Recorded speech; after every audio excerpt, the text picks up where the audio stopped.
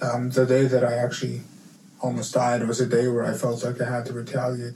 Yeah, that I have to retaliate, and that's going to get me peace. And it's kind of ironic because it does work somewhat for a while. Eventually, it's going to cost you your life, like it almost did with me. I was very lucky to escape.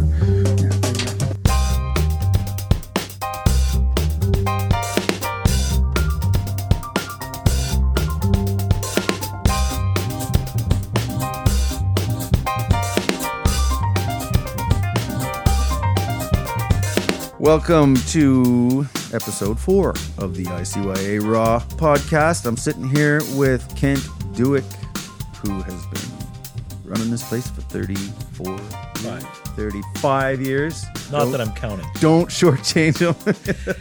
Yeah, it's the gold watch, right? I don't want to. I don't want to miss a year because that gold watch it's coming. Spray painted gold. We'll have it ready. Yeah. Episode 4 is with 2 very interesting staff members. Now they're all interesting. We love everybody equally. Some more interesting. Some have had wilder rides maybe on this spaceship Earth. And so the 2 today, Harvey Rempel and Ronald Travers, come from really different worlds, but their life journey landed them in the same world. So Harvey is your basic North Kildonan Mennonite boy. He even has a beard and long hair. Now, the beard is okay for the Mennonite boy, but the long hair was his first departure. Perhaps in a bun, and he'd be okay. He'd also be the wrong gender, but you know. He could speak Spanish. Is this correct? He can speak Low German. Say it. Okay, for sure he speaks High German, Low German, and English. I think there might be Spanish in there too because he has a Paraguayan connection. And he's the only, I remember him talking about going to speak at a church and doing the sermon in Low German and thinking, man, the versatility of this guy is something else. And he's kind of legendary around the North End. Yeah. No, I've literally heard, he can kind of walk across gang lines and talk with people no matter what sort of gang affiliation they have. He's just really respected. And I've literally heard guys in the community talking about Harvey and about how he's, you can trust him. And he's somebody you can go to. That's right. And he's a solid. He's a steady. He's been here for years. And last year he took me down to the river where there was a bunch of guys living right next to the river.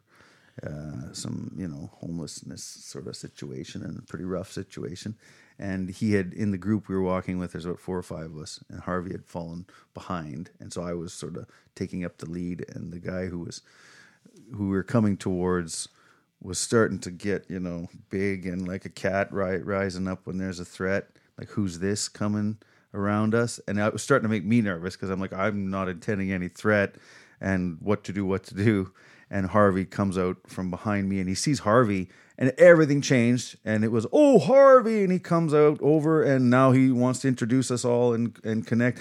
And I'm like, man, Harvey just is like the bridge, of worlds.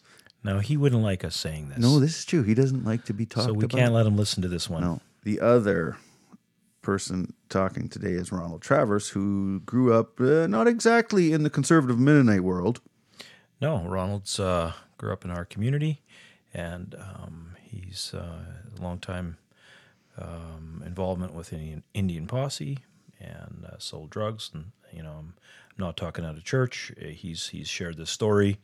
And it's good to have that as background. And he's made a huge change in his life, and he's walked away from that lifestyle completely. Yeah. And he has a deep and profound relationship with Jesus that makes a difference in his everyday life, the way he lives. Yeah, an uncompromising commitment to the North End as well. Mm-hmm. Like you'll see him hanging around with younger dudes who need somebody to look up to, and he's the guy. Yeah. He's the guy to be looking up to.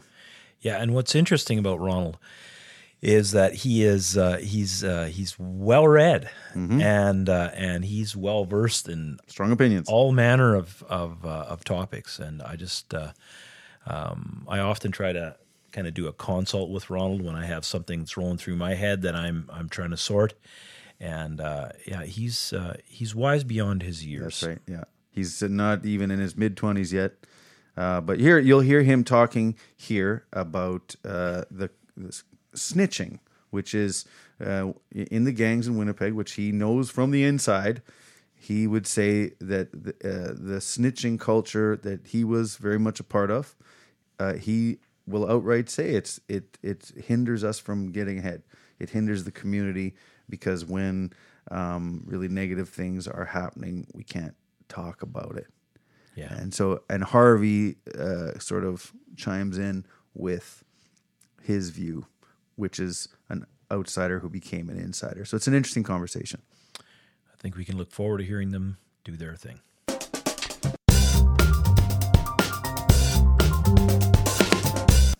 Hi, everyone. My name is Ronald Travers, and I'm from the north end of Winnipeg here. I'm working with Inner City Youth Alive. And I just want to talk about some interesting stuff today. I'll just let Harvey introduce himself first, and then we'll get into it. Sure. My name's Harvey Rempel. Been with Inner Cities Live as a community minister for about 15 years now, and I've been in the North End since 2000, and have fallen in love with this community and people here, and we're going to have a good talk. The conversation that we're going to have today is about snitching. What are we talking about when we talk about snitching? Well, in society, there's this culture of snitching where you may have heard it said, like, stop snitching, or snitches get snitches. But you're talking snitches specifically... get stitches, or snitching is bad. So generally, there's this whole culture that, we should not snitch, and that it's a completely bad thing, and that we should not do it. More so in ghetto neighborhoods, say like the North End here. Mm-hmm. That's a very big thing that people believe in. It's how I was raised. I grew up dealing drugs and stuff like that, and just around gangsters, and just living in the North End here. It's something that you see even just driving around, like on street signs, like stop signs. They'll say stop, and then underneath it somebody will have just added in graffiti like snitching, so it says stop snitching, or you'll see guys wearing t-shirts say stop snitching, or in certain streams of kind of rap culture and hip-hop culture, there's songs kind of espousing that whole stop snitching mentality. Stop snitching, so that means do not tell the authorities any information of any sort, right? Well, that's the thing. You see, the whole culture of snitching is actually a pretty vague thing. Like, it could mean that. It could mean, like, stop snitching. Could mean, like, definitely don't rat to the police. Like, that's probably the main thing it means. But it's actually a pretty vague and broad term that people apply to many different circumstances and situations in life. And that's what we want to get into today. We want to talk about that vagueness and kind of start off by just defining what snitching is, and then we want to get into talking about it more. Well, certainly among a lot of guys that are involved in the street life and in hustling and gangs and drugs and stuff like that, or in and out of prison, to be labeled a snitch is it's like probably the second worst thing you can be. Second, next to being labeled a Skinner, probably. Yeah. What's a Skinner? If you don't know, you didn't gotta know. Like a pedophile or somebody exactly. That's been sexually assaulting kids. But snitching is the second worst thing. So where have you seen it? Where have you seen someone shut down the true story to save their butts? One of the things that we're talking about is that there's different ways that people talk about and understand snitching. So let's say if you're driving down the street and you see somebody getting jumped by like 7 or 8 guys and getting stomped out. Well, if you're calling the police to say somebody's getting hurt bad, like, is that considered snitching or not? Or if you see an old lady getting assaulted and if you call for help or whatever, is that considered? Or even if you talk to the police about that, about what you saw, or if you're a victim of something, some people are taught that is snitching, that is wrong to say anything to the police whatsoever, and say you're, I think the true definition of snitching, I think, is, let's say if you and your friend go rob a store and you get caught, and then the cops are like, well, if you give up the name of who you're with, then we'll give you a lighter sentence or something like that. I think that is actually where the term originated from and what it actually means. But it's become twisted into something that people are fearful of talking about anything, and people get away with a lot more stuff. It actually hurts our community in a lot of ways because people are afraid to voice what they're seeing. There's like this whole just stigma in general about like any type of snitching. Like it may not even have to do with authorities. It could be like you can be in school as like a little third grader and you see your friend steal something, and then, you know, from there you'd be liable to snitch too. And it ain't necessarily as bad as being like an older person and getting that label. But just in general, there is this whole stigma that goes with snitching. And today we just want to challenge that a little bit and just really asking the questions like, is that right? So trying to figure out where the line is between snitching and just straight telling the truth. Yeah, and then there's like what Harvey just mentioned. Like if I were to go do a robbery with my homie, and then we both get arrested, and I were to just pin it all on him, like that's just plain cowardice. That's just plain snitching right there. But other stuff like witnessing crimes, like pretty bad crimes, and not doing anything about it because you're afraid of that label. I don't think that's right. I think we should be more concerned about doing what's right than what people think of us. And Harvey actually has another example of that. Yeah. Well, just before that, I think it's also important to remember that this comes from somewhere. It doesn't just come out of nowhere. I think it's often, like you were saying, kind of like in different hoods or something like that, but it's often communities that have experienced oppression, that have experienced injustice, where there's significant poverty and where there's been people that have been victimized. I think that's often where there's mistrust of authority, and some of it legitimate, maybe even all of it legitimate at first or whatever, but it gets twisted into something that it's not. But I remember where I grew up in a very different neighborhood than I've been in the last 20, 25 years. You know, if you would see a police officer as a little kid, you'd, you know, wave or you'd run. Sometimes they'd give you like a hockey card or a piece of gum or something like that. And even young kids get excited if they see police or whatever, but often when they turn 10, 11, 12 years old, you see a shift in the mentality, and that's partially because of the influence of experiences that they've had and things they've witnessed, but also some of the influence of maybe unhealthy mentalities that are being kind of promoted. The one example that I think Ronald's referring to is it the guy in the States? Yeah, so I was just watching a documentary of someone, and they were talking to a man in the inner city of Miami who grew up in the streets, grew up in gang life and hustling and all that stuff, survived it through that and actually had a family. And then on his block, his young son, who was maybe 8 or 9 years old, was accidentally shot to death by some guys. They were trying to shoot somebody else, and he just happened to be on the street, and they did like a drive-by, and his son got killed. And all of his friends, all the guys he'd grown up with, that he'd been on the streets with, they all saw what happened. They all saw who did it. But they refused to talk about it to the police. They refused to let the police know who it was. They refused to testify about it because they thought that would be breaking the snitching code or whatever, and the code of the streets and stuff. And that's when it hit him. He's like, holy cow, they don't actually care about my family or about justice or about my son. And that's when he was like, forget the streets. I don't want anything to do with this anymore. It was actually in many ways a huge turning point for him, obviously losing his son, but it was a devastating experience. But that's when he started for the first time to question this code of the streets and this whole kind of mentality of you can't talk, whatever. And when you think about it, like different injustices that have happened, whether it's in our neighborhood here or whether it's within, you know, context of colonization and residential schools, or in the U.S., or, you know, every city, every region has its own histories with that.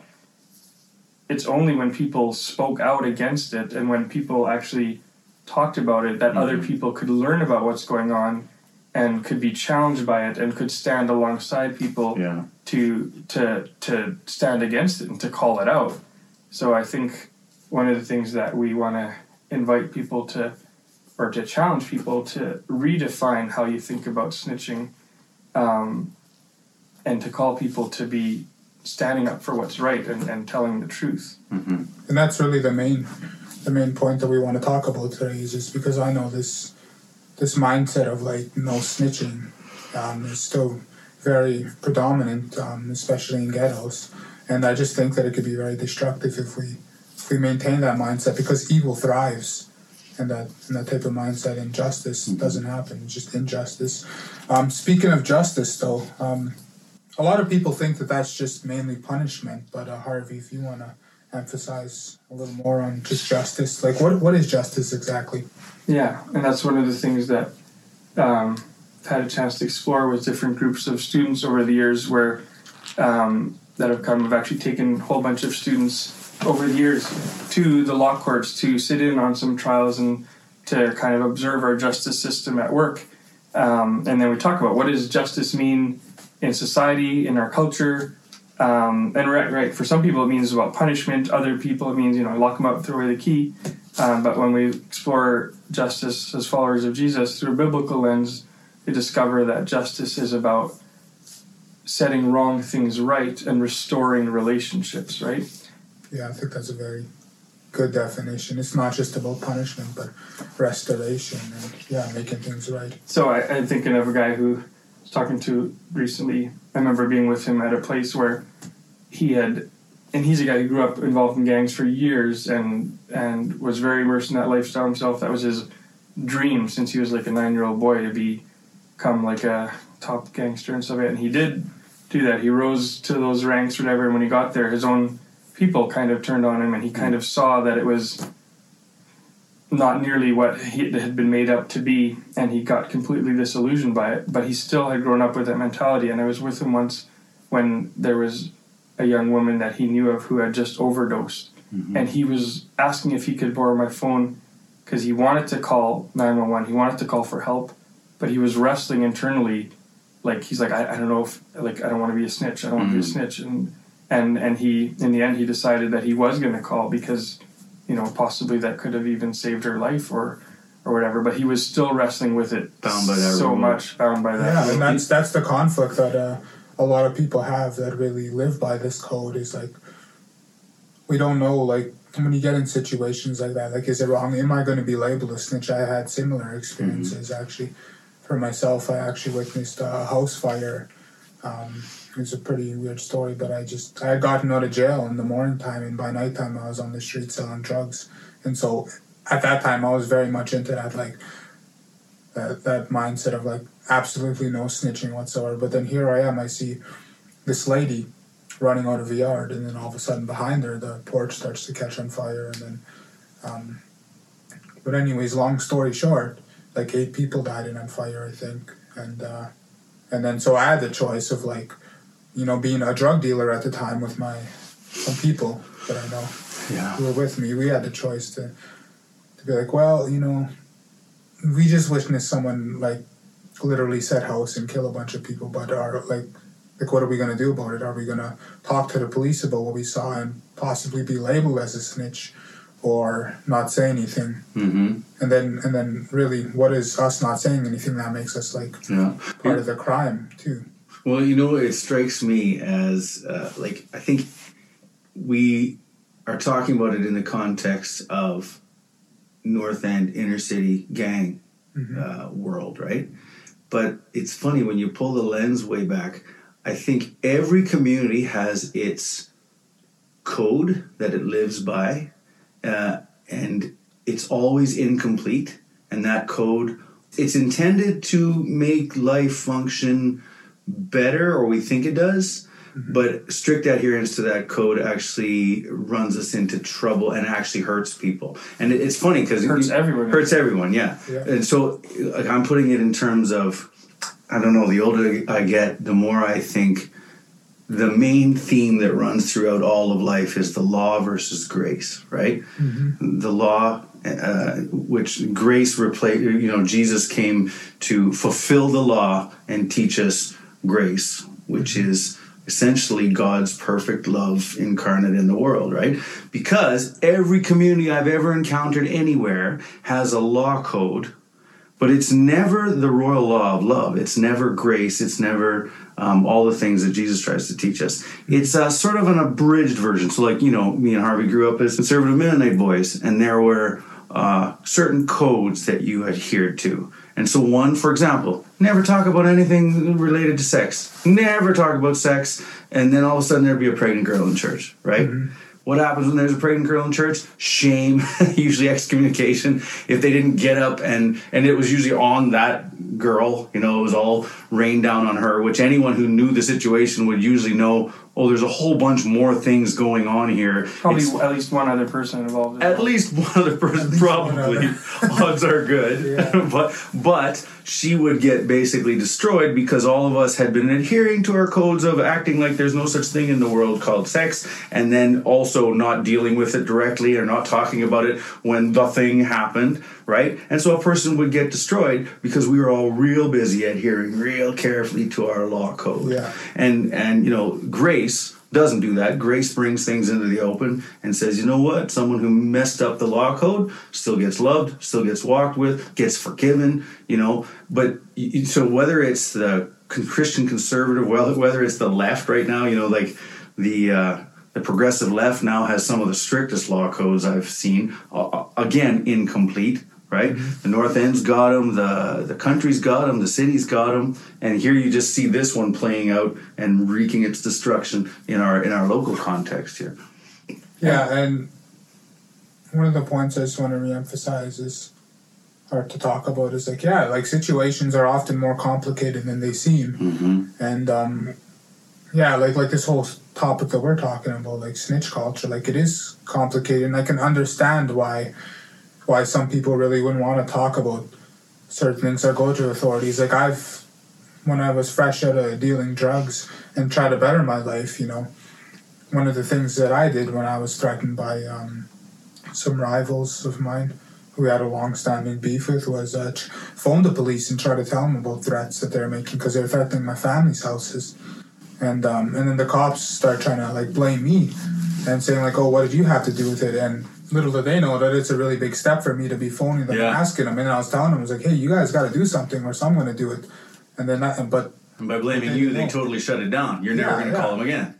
Yeah, and so we really got to acknowledge that situations are complicated, but also if any police are listening to this or any authorities, you really if someone's reaching out to you who's come from similar lifestyles like me, you got to really take them up on that call when they do reach out to you and mm-hmm. when they're trying to fight against this current mindset. Because it's not done flippantly, it's not done easily. Yeah, it's taking a lot of courage and overcoming a lot of stuff to get to that place where you're willing to. Yeah, where you're willing to talk about it and to really to go against something significant in your worldview. So to stay on topic here, I want to talk about allegiance, and that's very big on talking with this whole topic of snitch culture, because allegiance is very big. We all have an allegiance to something, whether you're a gangster whose allegiance is to your brothers or your brotherhood, or to the police. Yeah. We have an allegiance, and allegiance has a cost, is what I'm trying to say. Whether that's to your brothers or to doing what's right. So the North End, to the allegiance would be to the gang, you're saying, right? Yeah, and often your allegiance to the gang, or even just that mindset, could be that you don't report things that are clearly wrong, that you should be, and that actually allows injustice and evil to thrive. And although your allegiance can look out for you and your brotherhood, it's actually harming others compared to having an allegiance to what's right. Yeah. And that's not even just that's not simply calling out gang members, because you could say the same thing about the cop, right?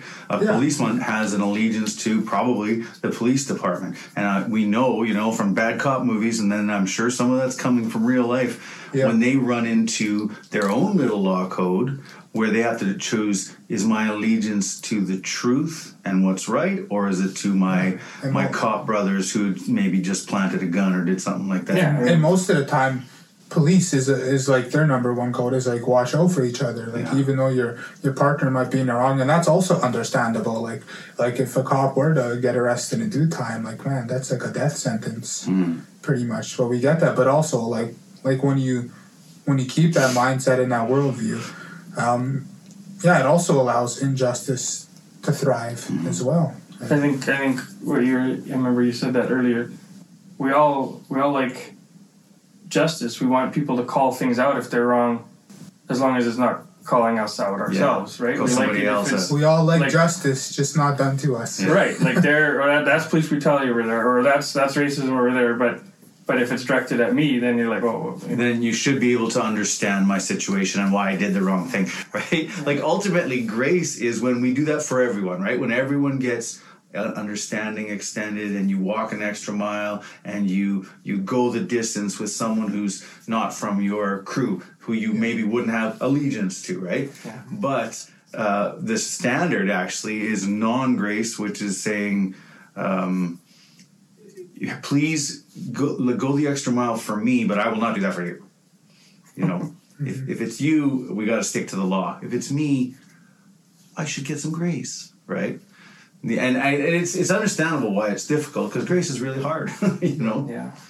I just want to talk about some words that actually Jesus said himself, and I really just think it emphasizes how evil thrives when we're too afraid to speak up and to stand against stuff. And this is John chapter 3, starting in verse 19. This is the verdict. Light has come into the world, but people love darkness instead of light because their deeds were evil. Everyone who does evil hates the light and will not come into the light for fear that their deeds will be exposed. But whoever lives by the truth comes into the light, so that it may be seen plainly that what they have done has been done inside of God. And that's Jesus talking. Jesus is the light, and really, in this world, we can kind of hide things and stay in the darkness, and we love darkness, lest our deeds be exposed. But really, we gotta... I'm just saying that I got my view on God and, you know, the eternal, and that's one of the main motivators for me, is to stand up for what's right, is because I know that, you know, at the end of my life, I'll be standing before God and giving account, and I just really want to hear him say, good job, you know, and that I wasn't afraid of what people thought of me, or even the punishment of what's doing what's right. Because, you know, if your allegiance is to doing what's right, then there's still, you know, there's consequences involved. Yeah, there's consequences to everything. And I think one of the things that I remember heard somebody say once is, you know, our faith is personal, but it's never private. You know, we're kind of pushed into being like, oh, your faith is just you and God. But no, it's personal, but it's not private. It affects everything and everything around us, and the way we see the world. Right, exactly. And how we interact with the world. So when we see injustice happening, when we see people being victimized, whether on a individual, personal level or in a big systemic level, those are things that we are called out to challenge or to call out. Here's where it runs into grace, though. Here's the tricky part. Who's to say exactly what is justice and injustice, right? Because often you'll have two people involved in a conflict, both saying, this is not just on my side. And they're saying opposite things are justice. And I always think, like, one of the things we run into frequently is that sometimes to solve complex issues of conflict, what's just and what's not just, we would need to have perfect knowledge. Like, we'd have to be omniscient, and we're not really, right? Because God gave us a common sense, and He gave us His word. But also, it's like look, humans are not dumb. Often we try to complicate things just so we can justify some sort of action. But like we're able to figure it out. Sometimes we're not able to figure it out, and that's why we have Jesus. That's why we have grace. Because sometimes, like, say Israel-Palestine, what's the just thing that should happen? Say First Nations, colonialism, Canada, that issue. What's the just things that should happen? Like, there's sometimes an issue is so complicated that we can't clearly figure out what justice would look like, and we can't enact it even if we can, right? And to me, that's where we find ourselves invited into grace, which is saying, giving up our claim to justice to walk with someone who might have done injustice to us. Well, I think we already, in a way, you kind of answered already. Like, again, we have reference to Jesus. Jesus died on that cross for our sins. That was God fulfilling justice and love. And there's that balance of doing both. Yeah, and that verse, to do justice, to love mercy, and to walk humbly for their God. Humbly means recognizing that we don't always have the right thing or know the right thing. Again, like justice isn't just about punishment or making yourself feel better. Like that's what revenge is. Revenge is about making yourself feel better. You got this feeling that you got to get rid of, and you're caring about satisfying some feeling. That's what revenge is. And I think that often when we come to topics of like just huge topics that were referenced there, like often we can confuse justice with revenge, and they're not the same thing. Especially not biblical justice. Yeah, which is especially in the end not biblical justice. Like justice restoring is relationships. Yeah, it's restored relationships and a price being paid for what's done. But how do you do that in love as well? That's right. How do you maintain love with the person? Well, and when you think about the cross was actually, it was entirely unjust, right? That the idea that an innocent God dies for the sins of humanity, that's not just. So like God's justice ends up looking like the opposite of what we would. Like it looks like grace. It looks like forgiveness, and it looks like this pouring out of love where none is deserved. And so to me, there's always a careful thing when we talk about justice.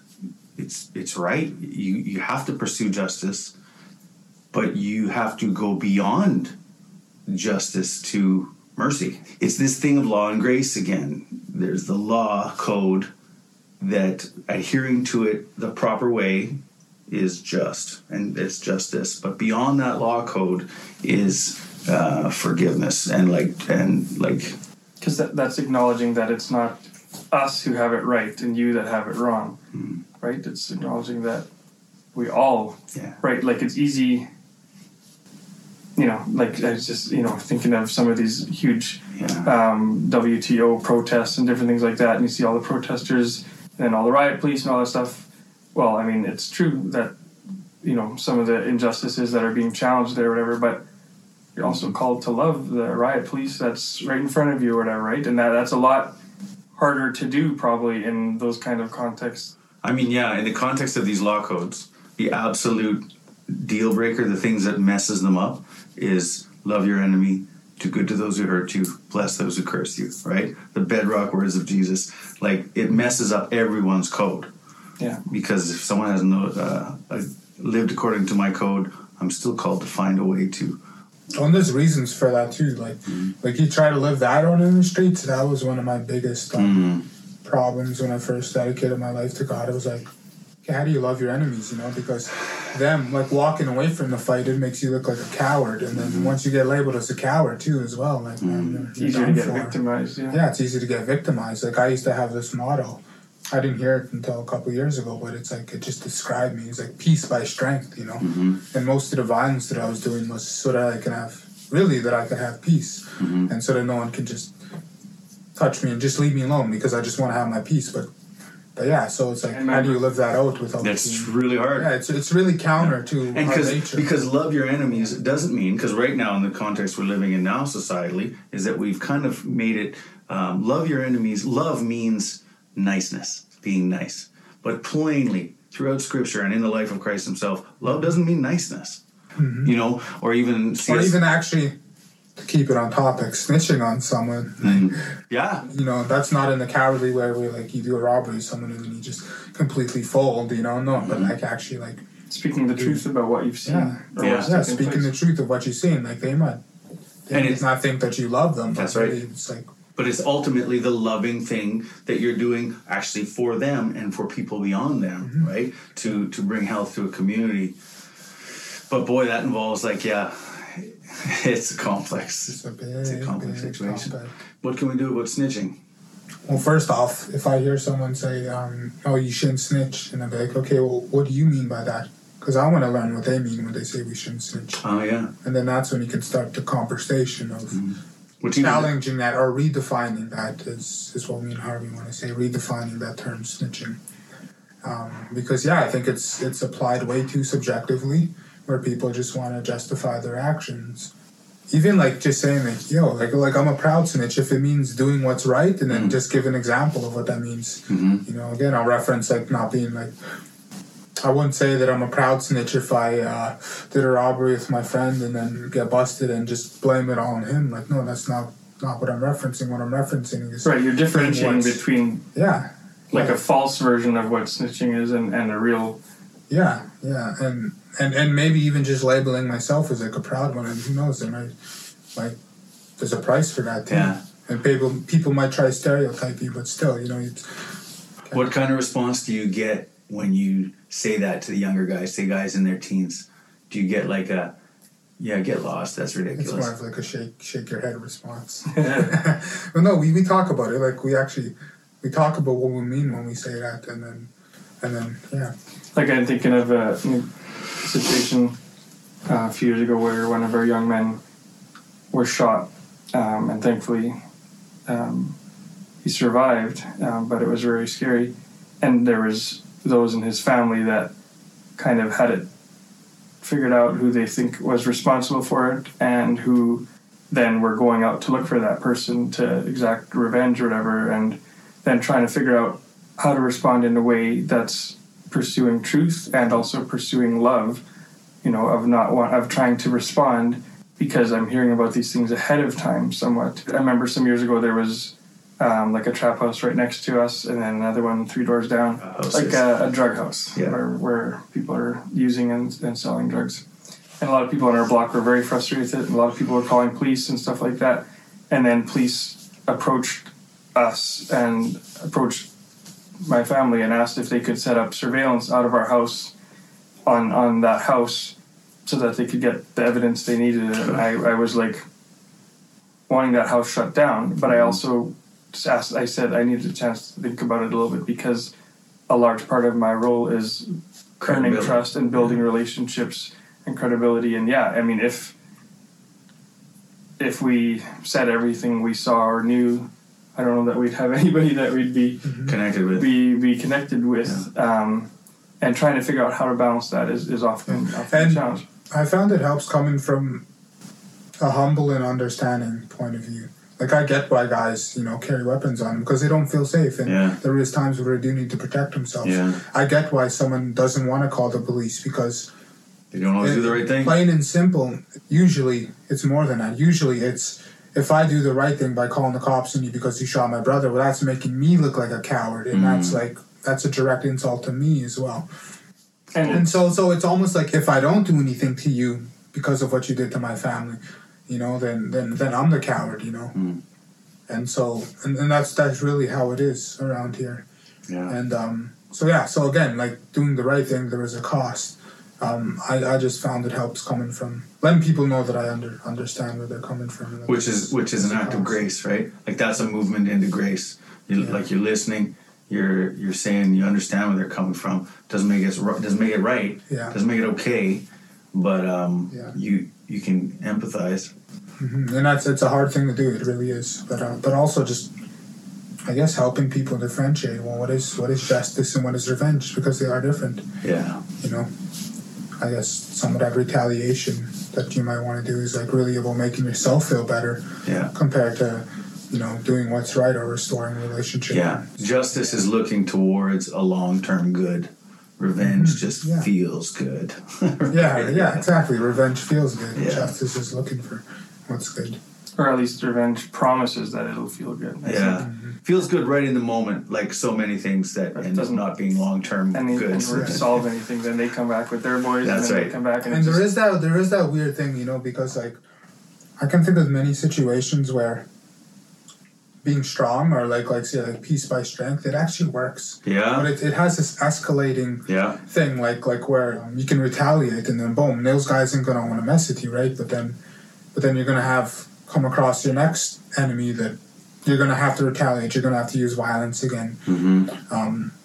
And then it just keeps building up, and then if those guys retaliate, you're going to have to return it even more to the point where you're literally going to have to start murdering each other. This is the history of humanity. It starts with law codes, right back to Hammurabi. You kill my ox, I'll kill your ox. And then it escalates to the point of, if you kill a member of my family, I'll kill, they say at one point it was, I'll kill 10,000, I'll kill a whole bunch of members of your family. And the original law codes were putting a limit you know what? If someone kills your brother, you can only kill one brother. But that's what they consider justice, right? Yeah. And it was an improvement. It was something. But then we find out, it doesn't actually work long term. Because eye for an eye until everyone is blind. They're blind, yeah. See, that's really what led me back to the Lord, too, is because the day that I actually almost died was a day where I felt like I had to retaliate. Yeah, that I have to retaliate, and that's going to give me peace. And it's kind of ironic because it does work somewhat for a while. Eventually, it's going to cost you your life. Like it almost did with me. I was very lucky to escape. Yeah, but yeah. I remember a few years ago with a couple of groups of guys here that we had built relationships with, and there was kind of an escalating beef, like conflict, war. And, so these guys were kicking in the door with machetes and bear mace over here, and they were doing that here and chasing each other back and forth. It was just escalating. But because we had a relationship with guys on both sides, we actually were able to have kind of like a sit-down meeting. Intermediator. Yeah, and I remember I ordered pizza, another coworker and we... Here at ICOA? Yeah, we picked a neutral spot, and we had 3 reps from one side and 3 from the other, and they kind of tried to have a little bit of rules about it. And again, because we had earned relationships and earned trust with leadership on both sides. I'm not saying these are like the biggest, strongest gangs in the city, whatever, but it was real. It was very real, and it was escalating and going in a very bad direction. So we talked to them and asked about the idea of having a sit down or whatever, and they both agreed. And so 3 guys from one side, and then I think 4 from another came, and we sat down. One side was allowed to share kind of their grievances and how they saw it, and the other side, and then we talked. I said, you know who we are as followers of Jesus, and I said, Jesus said, blessed are the peacemakers, and I said, everybody talks about, rep the north side. I'm like do that, but rep our neighborhood in a way that builds it up instead of in a way that tears it down. And because they're both from the north side, right? Exactly. Yeah. And I'm like, the stereotypes out there of you, a bunch of young Indigenous gang members, that you're going to go until people are dead or in jail. I'm like, this is your chance to prove people wrong, and thankfully there was some true leadership among some of those guys, and they did. They squashed the beef, and so that they came to an agreement to kind of basically like have a truce. It's not like they became best friends after that, but they, would acknowledge each other and say what's up, and it actually held for a long time. We've had conversations about what happens if some of the younger guys on this side or that, are hot-headed and do something, and then they made agreements how they would talk to myself or my friend who worked with us at the time, and like try and keep it in check. And I think it was a really cool example for those young men, some of whom now are doing great and have families and are working, and others of whom are in jail now for even multiple homicides and stuff like that. But it was a powerful experience for them to see that you could do things of how different. Things could be, yeah, that you could just imagine things being different, and inviting them and equipping them to discover that and to see that they had actually a say in that, instead of just people involving authorities and stuff like that, but to just invite them to sit down, recognize each other in each other, because they knew each other. I mean, they lived like 2 blocks from each other. Probably grew up together, I suppose. Right. So, want to see a lot more of that kind of stuff. Yeah, and I wonder how much beef can be avoided if every group of guys are, gangsters had that intermediator that can step in and be like, hey man, this is no good for anyone. Why don't you guys sit down and at least try to squash it, at least try to make a truce. Is it not the case that sometimes they maybe even want it? Like sometimes when you're living by a law code... You do want it. I did want it. I didn't want to worry about my house getting smashed up, trying to be burnt down, getting shot up. I don't want to live like that. I want to have peace. And I think a lot of guys want that too. But there's a code. Your pride's on the line. Pride, you're literally, are you a coward or not, is on the line. And so you got to retaliate. That's what it is. But if you have that intermediator, it's so deep in your identity as who I am is. Yeah. Yeah, and then I've had beef where man, I didn't want to beef, but my friend goes and starts something with someone, and the next thing you know, they know that I hang out, and I'm just roped into it, and then I've never been one to stand and take disrespect, and so then you're just getting roped back in. Like, literally, I've had wars starting over a bike where we're almost killing these other guys, and they're almost killing us, and it's just ridiculous. And I was thankful that we had one big time gangster who came and at least tried to start a truce with us, and it did happen for a little bit. What motivated him, the guy who came in? He just didn't want us killing each other. Was he an older guy? Yeah, he's an older guy. That's also not good for drug sales. If you there's that too, I guess. Yeah, it genuinely is. Like, if you got a bunch of guys fighting when there's violence and bringing, police and stuff, well, you can't make nearly as much money then. Exactly. That's also a motivator. The drug trade comes to a halt if the whole gang's beefing with another gang. So weirdly, peace is even an economic benefit in a situation like that, right? Like, even for a country, for a gang, for other businesses. I remember a couple of years ago there was a documentary out of Chicago called The Interrupters, and it was about a whole bunch of, actually most of them were former gang members that had a combined, it was cool. They saw it as a mark of experience and wisdom. I think they said there's a combined 240 years of incarceration sitting at this table of guys, and they would go out into the neighborhoods in Chicago and try and have talks and try and promote. They were peacemakers. They were interrupters. They would interrupt when stuff was going on. And nowadays so much stuff blows up, even, it's communicated through social media or whatever, and if you can get there in time and let cooler heads prevail and stuff like that. I mean, often there's vacuums of leadership and vacuums of leadership that's respected, at least. And so when people are able to step in that have earned some of that trust. and have the right to speak into it, I'm not saying every time, but I'm saying often, that will give people an opportunity to choose a different way. And there's stories of legendary sit-down meetings in Chicago and the South Bronx. I'm not Chicago, in New York and the South Bronx, between the gangs, where representatives from dozens of different gangs would sit in and have meetings, and out of that, even some political, local political parties and stuff like that emerged, because they recognized, wow, we actually have power and when we work together, and maybe we can do it in a way to lift up our community instead of in a way that just tears it down. Because there's leaders in our community, and I remember the one guy who was at that meeting that I mentioned. He's now in his mid-20s and is doing quite well. And I remember having a conversation with him a while ago, and he's like, I knew I was a leader, but I just was leading my guys in the wrong direction. And he's like, now I want to see if I can do it in a different way. Is he doing anything different now? He is. He got his carpentry, he's getting his levels in carpentry, and his dream is to start his own company one day and to hire a bunch of the guys that he grew up with, and and invite them in a different direction. He's become a follower of Jesus, and I remember even a while ago, another guy who had been friends with him back in the day, who just got out of the penitentiary, he's like, yo, I just ran into so-and-so downtown. He's like, he invited me to church. And we were just laughing. Yeah, no one changes hearts like Jesus.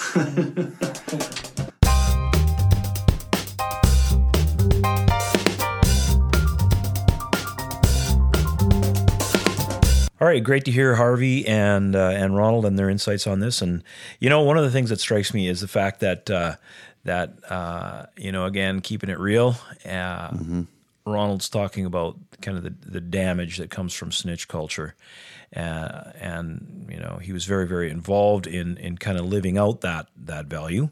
And but now completely switched, and has not only does he have a theory about this, but that's disconnected from what he's prepared to do. But it's not disconnected. It's right? not disconnected, yeah, right? right? He is wanting to he's just doesn't allow it to happen. When he sees something that needs to get called out, he calls it out. Yeah. And Which he does is not a popular thing to do. Not popular at all, but he does it for the good of his community. Yeah. And, He embodies, and he brings it up a lot. Often we come to this thing where we say, you know, at the end of the day, everything we're doing at ICYA in serving Jesus and the kingdom of God is about love. Now, the tricky thing is, love, in the day and age we're living, love quickly starts to mean niceness and warm fuzzies, right? But anyone who has had a kid or who has lived, you know, anyone who knows what love looks like walked out knows that there's aspects of love that are not niceness. It's the helping someone to do the thing they don't want to do, or helping yourself, or getting someone to help you do the thing you don't want to do. Loving somebody enough to give them a message they don't necessarily want to hear, but need to hear. Which is, that itself is not a popular message right now. It's mostly everyone will find their own way, but everyone finding their own way is extremely individual, not very community. You know, a community requires we find our way together, and that means I got to give up some of what I want, and you got to give up some of what you want, and that makes a healthy community. Yeah, and we have to have an internal reflex to say, I actually, I want to hear that thing about the way I'm living that needs tweaking. And that's one of the gifts I've gotten from our community is that gift that Ronald gives, where he speaks the truth in love. And I've had that happen for me, and I need that. Yeah, that is the rare thing about a young staff member who will literally say to the bosses the unpopular thing, right? Yeah. He said things that I would never have said to my bosses. There's a relationship, though. There right? is. That's right. And we all want to grow, and we all want to be better, and so, and Harvey, of course, brings that kind of grace, measured wisdom, and long-suffering grace. Harvey will be there despite, like, man, the people he hangs in there with. When so many people have written that person off, like family included, and Harvey will still be finding a way to connect. They're an interesting pair, those two. Yeah. Anyway, and the merging of their messages in on this topic it's good to see. It's good to see that balance, and it's gold. Yeah. It's why we love working where we work. So thanks for joining us on episode 4. We'll be back soon with more discussions and more talk that comes from this community. Thanks for joining us.